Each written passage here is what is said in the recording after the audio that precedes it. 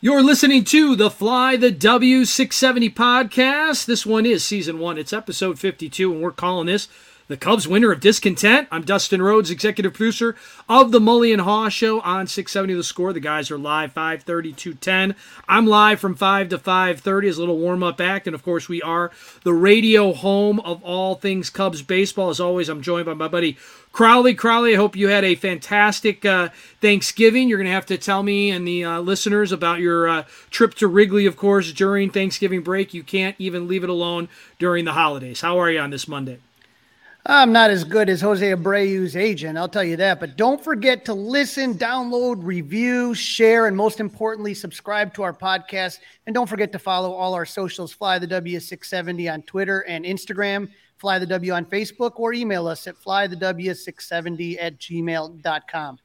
All right, so the season 1, episode 52, Crawley, we called this one the Cubs Winter of Discontent. We're asking that as a question because thankfully the winter has just begun. We're a couple days away from December, but free agency has been open and the Cubs have basically done nothing. And we don't want to bury the lead, but one of the guys that we've been talking about on this podcast that Bruce Levine told us a while ago was on the Cubs' radar was Jose Abreu, and he is not going to take the red line from 35th and Shields up to Clark and Addison. Instead, he's going to get on probably a private jet, and he's going to head down to Houston, where he's going to make $60 million, Crowley, over the next 3 years and play first base and DH for the world champion Astros.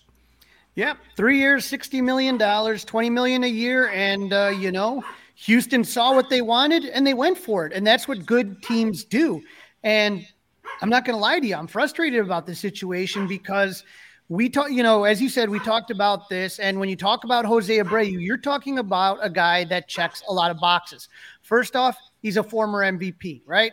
He's a guy that has good leadership qualities. He's a guy that can work, especially with the Latino players. And he's that perfect bridge between what we hope is a long career for Matt Mervis, but it doesn't put all the pressure on Matt right away. And so, you have a guy that last year hit 304. He was an MVP a couple seasons ago, and instead now you're looking at lesser targets instead, and that's just frustrating, I get the frustration, but if they get a Carlos Correa and then they pair Matt Mervis with a Josh Bell, how would you feel about that? You know what? Here's the thing. It's not really about – it's more about being aggressive, going after your targets and not sitting on your hands. You want to sit there and not want to set the market, that's fine. But what you end up doing in this situation now is instead of going for your 1A, now you're going to 1B, and you don't want to go down to 1C, right? And so you don't want to sit there in the situation again where you have nobody at first base. You had no power. You had no average. First base was a black hole last year. Now Schwindel was injured, right? And and that is what it is. But you have to have somebody in there that can play for power, that can play some defense. If you're asking me, Jose Abreu or Josh Bell, who do I want my team for the next 3 years? It's Jose Abreu every day of the week. So go out there. You need that first baseman. It was an integral part of the plan, and then you didn't do it. You let Houston come in and swoop you, and get the player that you really wanted. And that, again, that's why we say the winter of discontent. If we get Carlos Correa, then yes, we're all going to be a lot happier. But this isn't a good sign right here, Dustin. That's all I'm saying. It is a bad barometer. I wanted it to start. We're going to talk about the. I agree with you. That's not the way you wanted this thing to start whatsoever. And we're talking about winter, right? Winter, and so winter means winter meetings. Those start up this Sunday out in San Diego, and the Cubs have had some really good winter meetings and some not so great winter meetings. But Crowley, I'm hoping that a week from right now, when we're probably recording episode number 53 or 54 or 55, depending on what's happening between now and then, that we're going to have some really big news to talk about. Well, that's the hope, because I'm telling you right now that this winter meeting is a big deal for Jed and Carter, right? To say that is an understatement. Right now, we talked about the low attendance, the low marquee ratings. You traded the World Series core. You can't even sell out Cubs Count right now, and it hasn't been around for 2 years. So what does that tell you about the excitement level of the fans right now? You have to do something to electrify the fan base, okay?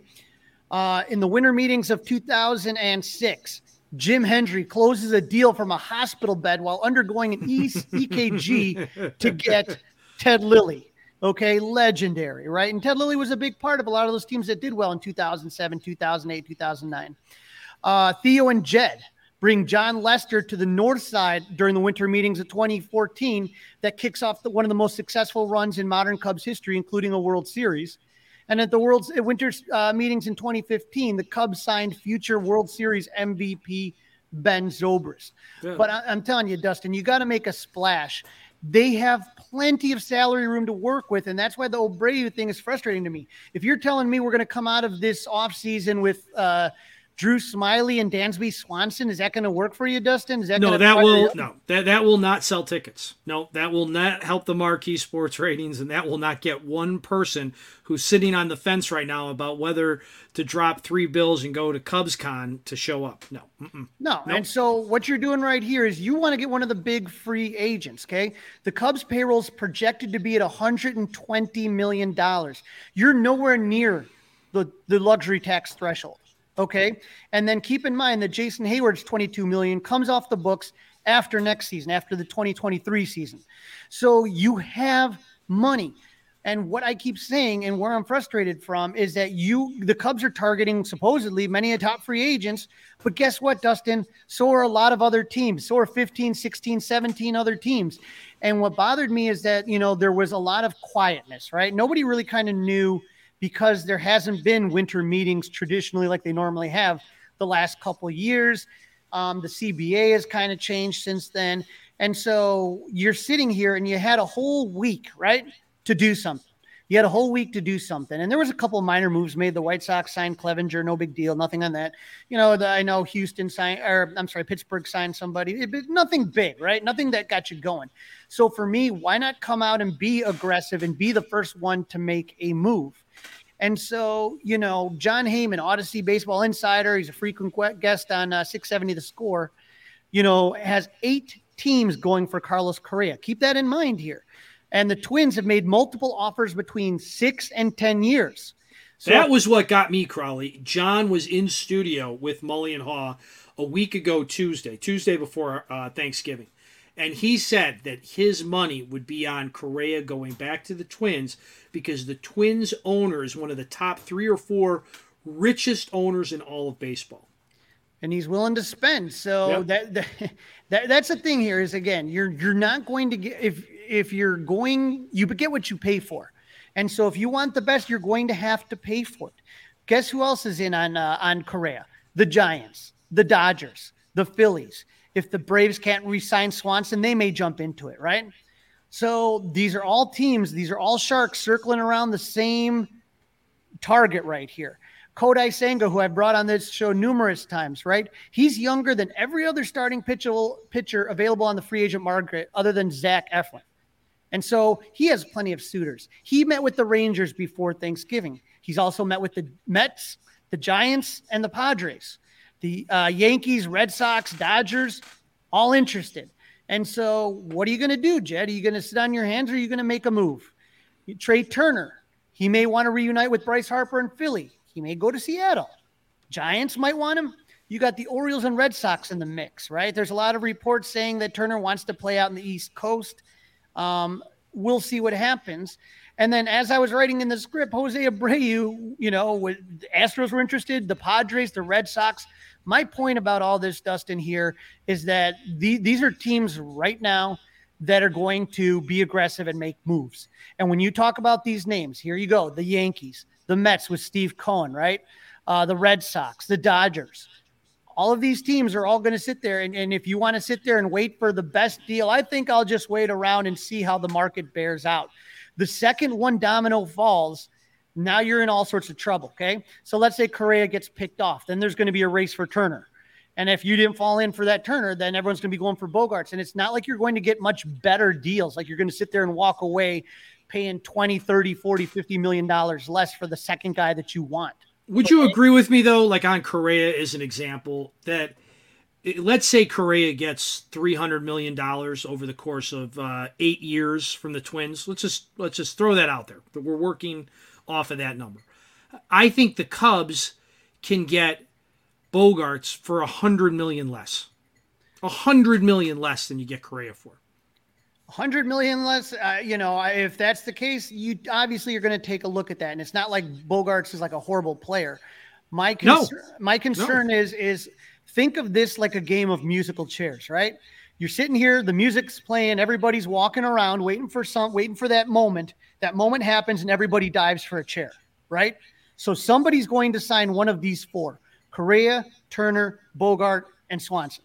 Somebody's going to sign them when that first person gets that first chair, then everybody's diving. You don't want to be the person sitting there without a chair. All right. You're out then at that point. So imagine, Dustin, let's say they don't get any of the four. How does the offseason look to you then? Really, really bad. Unless now all of a sudden you're talking about Senga. They get Senga and who? Like Senga, right, exactly. And Swanson. You bring in a Justin Turner maybe to play third base. You think that's enough to win the division?